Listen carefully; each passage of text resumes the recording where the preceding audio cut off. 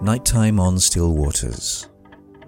This is NB 506812, narrowcasting into the night from somewhere on Britain's waterways.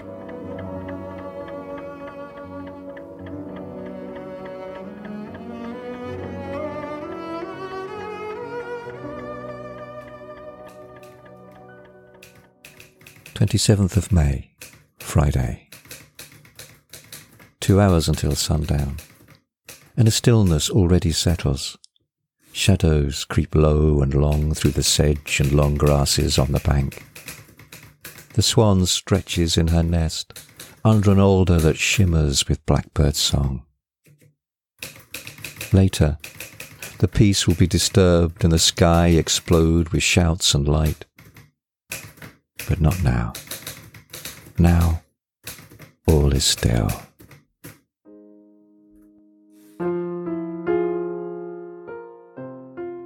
This is the narrowboat Erica, narrowcasting into the darkness. Thank you so much for taking the time to come. The old moon, a sliver of ancient light, is below the horizon, and the night is full of blues and heavy cloud.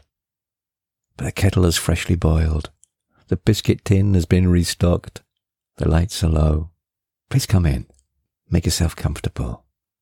Nights should never be lonely.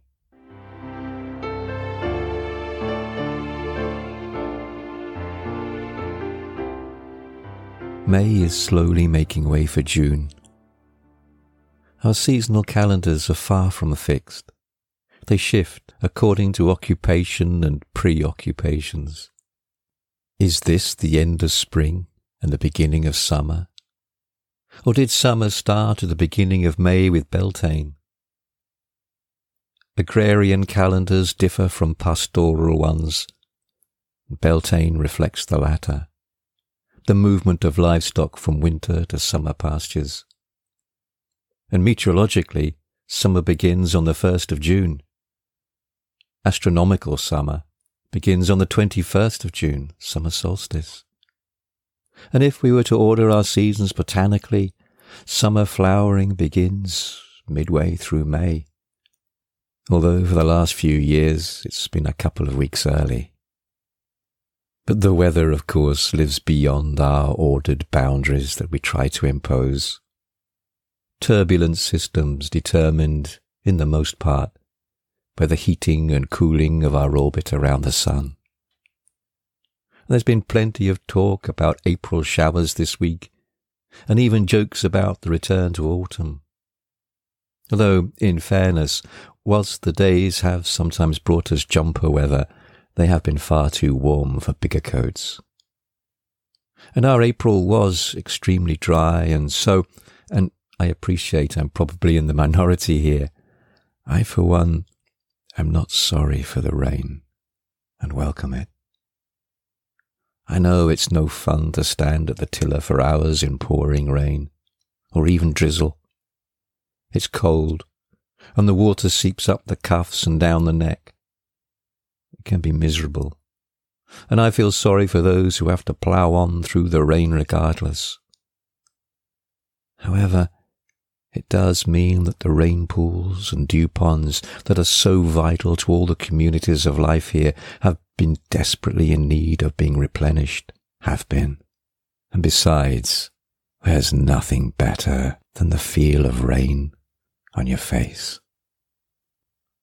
And whatever the season, the hedgerows and towpaths are clothed in their summer colours. Early insects swarm and fly.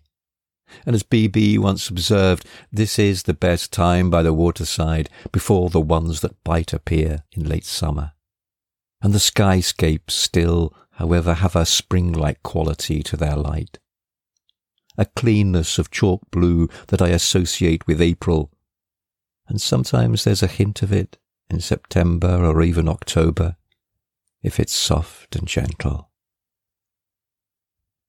And cloudscapes boil and fume on days like these, and buzzards circle and mew, crows scold and hector, Swallows dart, blackbirds flute, wrens jenny in voices too loud for their bodies, sparrows cheek, magpies clatter, woodpeckers yaffle, herons hance with stilted legs, and the world has come alive, and I find that I am living in the worded land of Dylan Thomas, where there is a spring full of larks in a rolling cloud, and the roadside bushes brimming with whistling blackbirds.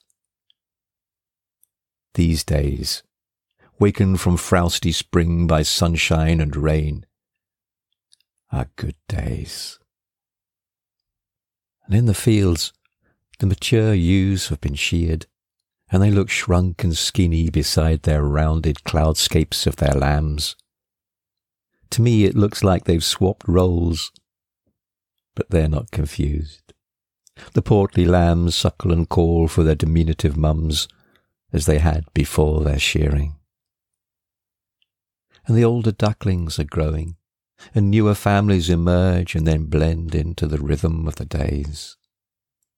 Jan saw a new hatching of moorhen chicks, but has not been able to see them since, and I've kept my eyes open, but to no avail.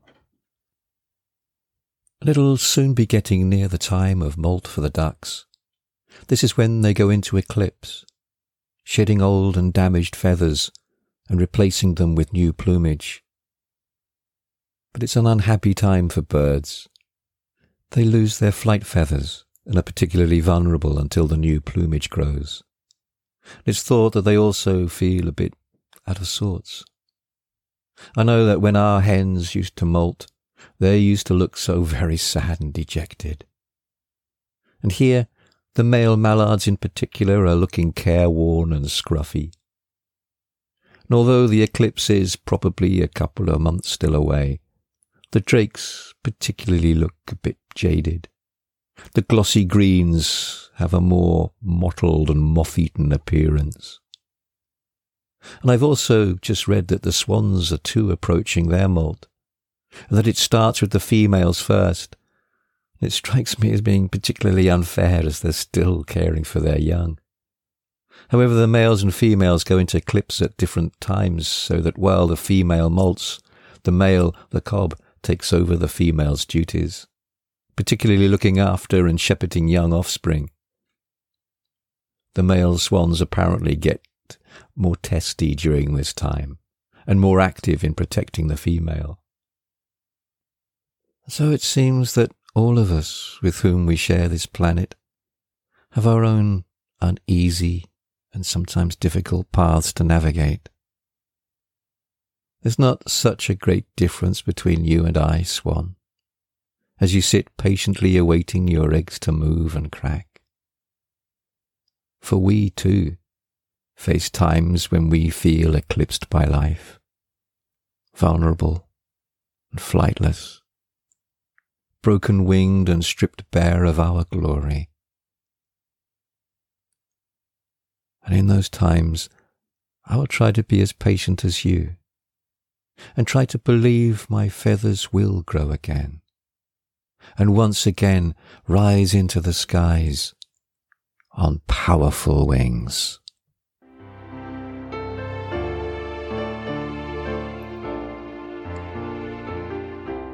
I've had a great time this week catching up with all your news, so thank you for getting in contact with me. And a special shout out to Ian and Deirdre Tinson, who wrote, "We're in Vino, the camper van, parked by the Mourne Mountains in Northern Ireland.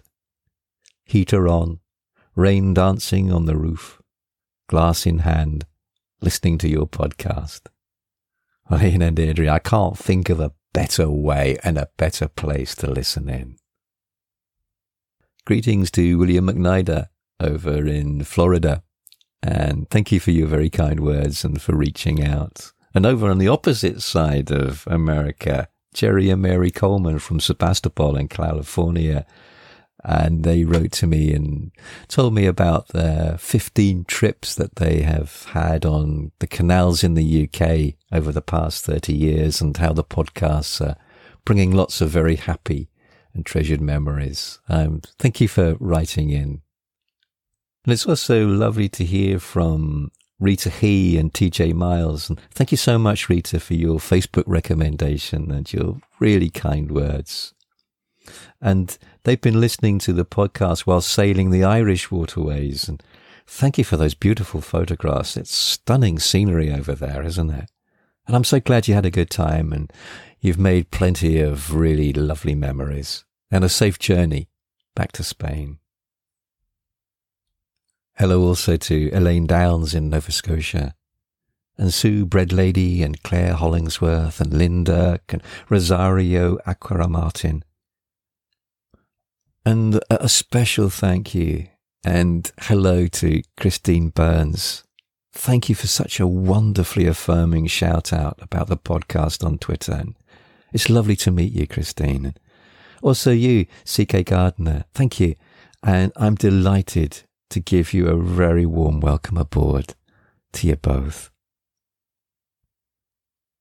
And Lee Thomas also got back in touch with me, and it was lovely to hear from her as she was telling me about her life in her cabin, 8,000 feet up in the foothills of Colorado. And there's a surprising number of similarities between that type of life and life on a small boat in terms of the practicalities of day-to-day living. And you must tell us more, Lee. And also thank you so much to those who have left reviews. They do make a difference. So thank you to Jeff Taylor. It's so kind of you. And also to N from America, whoever you are. It's much appreciated. I do really love hearing from you. And all the contact details are in the program notes below. And I want to finish this section by reading an email that I received from Tony. Now, if you heard last week's podcast, The Colour of Water, you might remember me mentioning Tony and how about 40 or so years ago, we stood in a car park. Neither of us can quite remember where, and it was beside a stream that ran down from some high fells. And we were trying to find words to describe the sounds that the stream made. But Tony got in touch with his thoughts on it. And if you don't mind, Tony, I want to read a section from it because you've articulated it far better than I did. I have been asking myself the very same questions about how to describe water. When sailing, I spent hours staring over the side and wondering how I could describe the depth of blue in the Mediterranean Sea when we were out in deep water.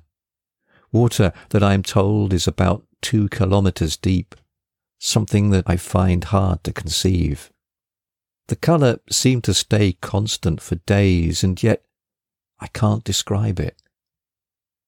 And again, how do I describe the sea and Ballywater where I live? Ever-changing. Liquid silver doesn't come close when the sun is reflected off the ripples. And at night, when we leave the church hall after helping with the youth club, and we stare at the low moon reflected off the sea, even as Sue, that's Tony's wife, gets her phone out to photograph it yet again, I find my words fall short of the beauty. It's as if it's too real for words, too intense. As you say, less can be more with words, in the same way that you used to use black and white photography instead of colour. In a strange way, less was more. But both words and photography can be used to stimulate us in different ways, but both sometimes fall short. And as with water, I struggle to describe the smells in the air in the evening or night. The different kinds of wood or coal people burn together with the various smell of the muck of the farmers have spread and the sweet smell of new mown grass, all in an ever-changing mix and combinations on the sometimes damp air. The craftsman can use words, or even a photograph can recreate that feeling, but while the reader may know just what is meant, sometimes you just have to be there to grasp the atmosphere and how it mixes with the particular frame of mind you're in. I sometimes find that this can be so enveloping, even overwhelming, that I want so much to share it or bottle it in some way. And all I can do is to drink it in and try to remember. Yes, you're right, Tony. That's exactly it.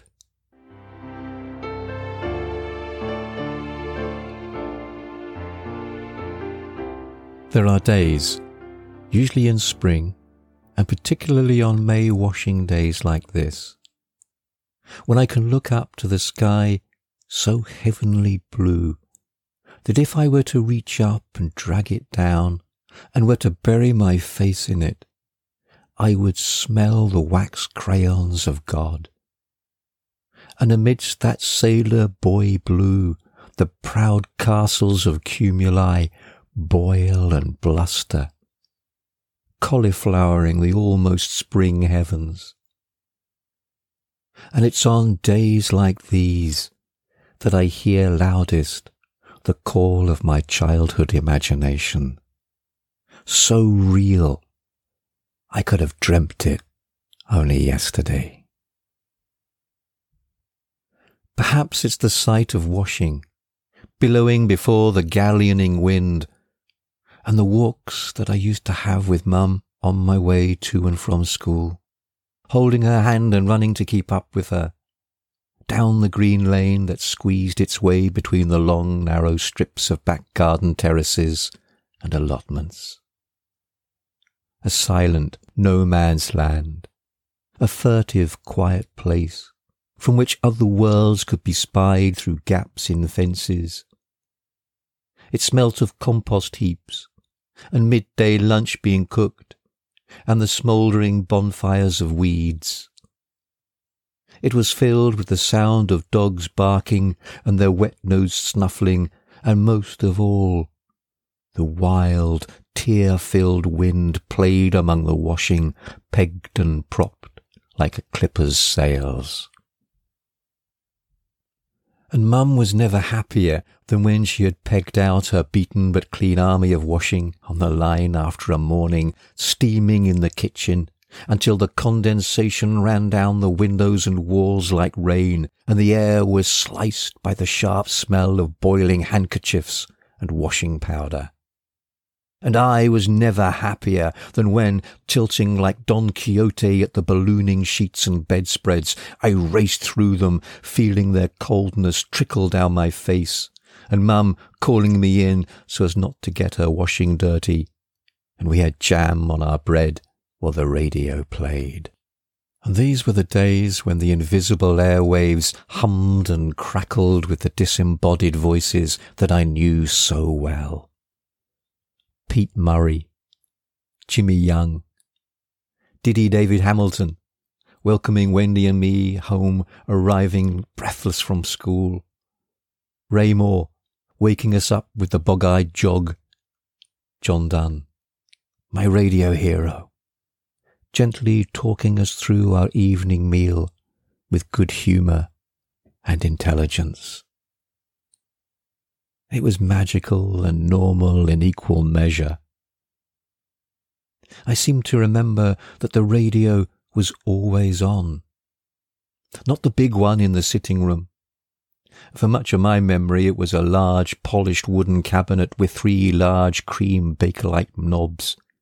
Its fabric speaker grill smelt of scorched dust and years. And it had a large dark linear dial that lit up when it was turned on, and on which was inscribed those exotic-sounding names of radio stations far away. In one corner there was a dull's cat's eye that glowed dimly green when the valves were warmed and the speaker hissed into life. No, it was not that radio.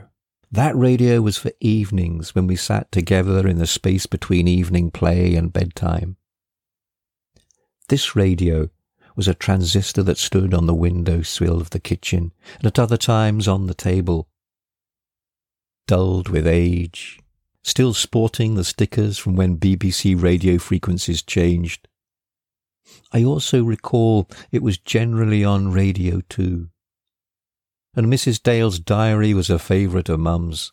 Later it was to be replaced by Waggoner's Walk, An altogether more 70s and gritty serial, set in a cul-de-sac in Hampstead in North London, a middle-class forerunner of EastEnders. Daily 15-minute radio soap operas that were aired just as I got in from school, gulping down Mum's homemade lemonade, frozen into lollies in the summer. I learnt the word inclement from Waggoner's Walk, for which I will be forever indebted. I also perfected my French accent from it, which at the time was the same as, if not actually superior, to speaking French, because it had the advantage that I actually knew what I was saying. One of the storylines included a French au pair, and looking back, I'm sure there was an attempt to introduce more racier plots and subtexts of forbidden love of all sorts. It was the 70s, after all. But all that was lost on me. I was just struck by this female French voice from a character I imagined to be just like Alexis from school, who had a fringe and dimples when she smiled and a strange air of sophistication. And so I too perfected my French. Although I could only ever say one thing: I like mes oranges jus fraîches. I employed it in my everyday conversations with an enthusiasm and frequency that could only be described as laudable, and it was to be a linguistic achievement that I have subsequently struggled to equal. I recall there was also in that serial a policewoman who judo threw a jogger to the ground and then got married to him, and I'd never heard of anything as romantic as that before. And he had a Welsh flatmate who was large and laughed a lot. But I'm getting sidetracked. The blowy days of April and May, the perfect washing days, when the light is just so, and the skies are chalk blue, and I can almost smell again the dog-eared carton of Ariel or Purcell, and Mum humming away to Perry Como or Valdoonican, and me hopping from leg to leg while I waited for Raimondo's "What's the recipe today, Jim?" But for some reason, what calls to me the most is a couple of pictures from a book that I have long since lost. They are of towering clouds in a powder blue sky, a washing day sky, a drying day sky. And in those clouds was a whole town, with shops and lampposts and a sun that shone yellow. It seemed to me that all the men in it were portly avuncular uncles with bald heads and wide smiles, and they wore old-fashioned Sunday suits. The type of uncles who made sixpences appear from the inside of your ear, even when you knew there were no sixpences there, because you had already checked. And the women all looked like the Queen, when she was young, and wore long dresses that swept along the red brick pavements. And there was also a friendly red dragon in the picture too. I assume he was friendly. He had big smiling eyes and a head shaped like a Labrador, and it made me highly suspicious of St. George and the other dragon slayers. I say I assume, for, as I recall, the book had no covers. It was just a few stray pages, and so it had no story. And I think that's what captivated me by it. It was like me, without beginning or end, just as I, one day, found myself alive in a world of sun and colour, noise and scent. This world within these few pictures just was.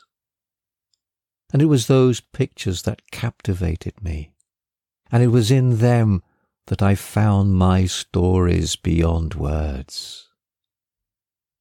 From age 3 to 30, I read very few words.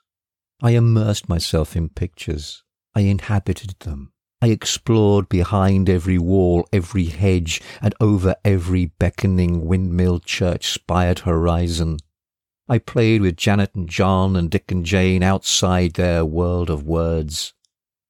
Lanes were adventured. Streams raided for sticklebacks and pirated treasure. I read pictures with the skill of a textual critic, and hours could be lost over just one page. A few years ago, I bought a second-hand copy of one of my most favourite childhood books, a Ladybird book about a mountain adventure.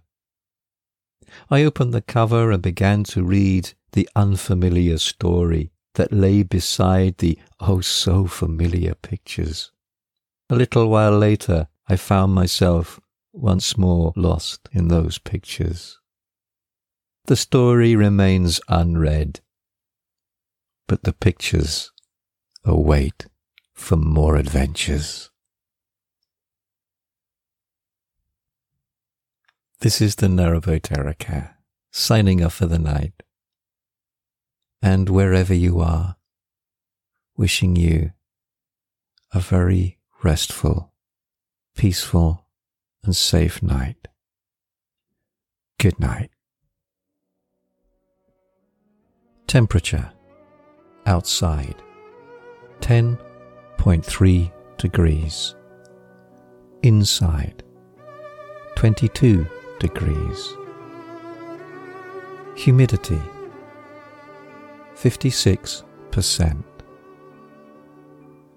Dew point 4 degrees. Wind direction northeast. Wind speed 5 miles per hour. Barometric pressure 1023.7 rising. Cloud cover 76%. Cloud ceiling 32,300 feet. Precipitation nil.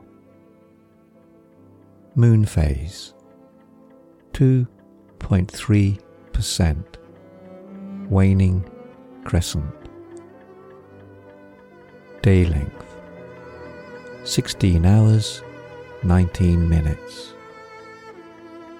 Sunset 21:14. Sky casting 4:54.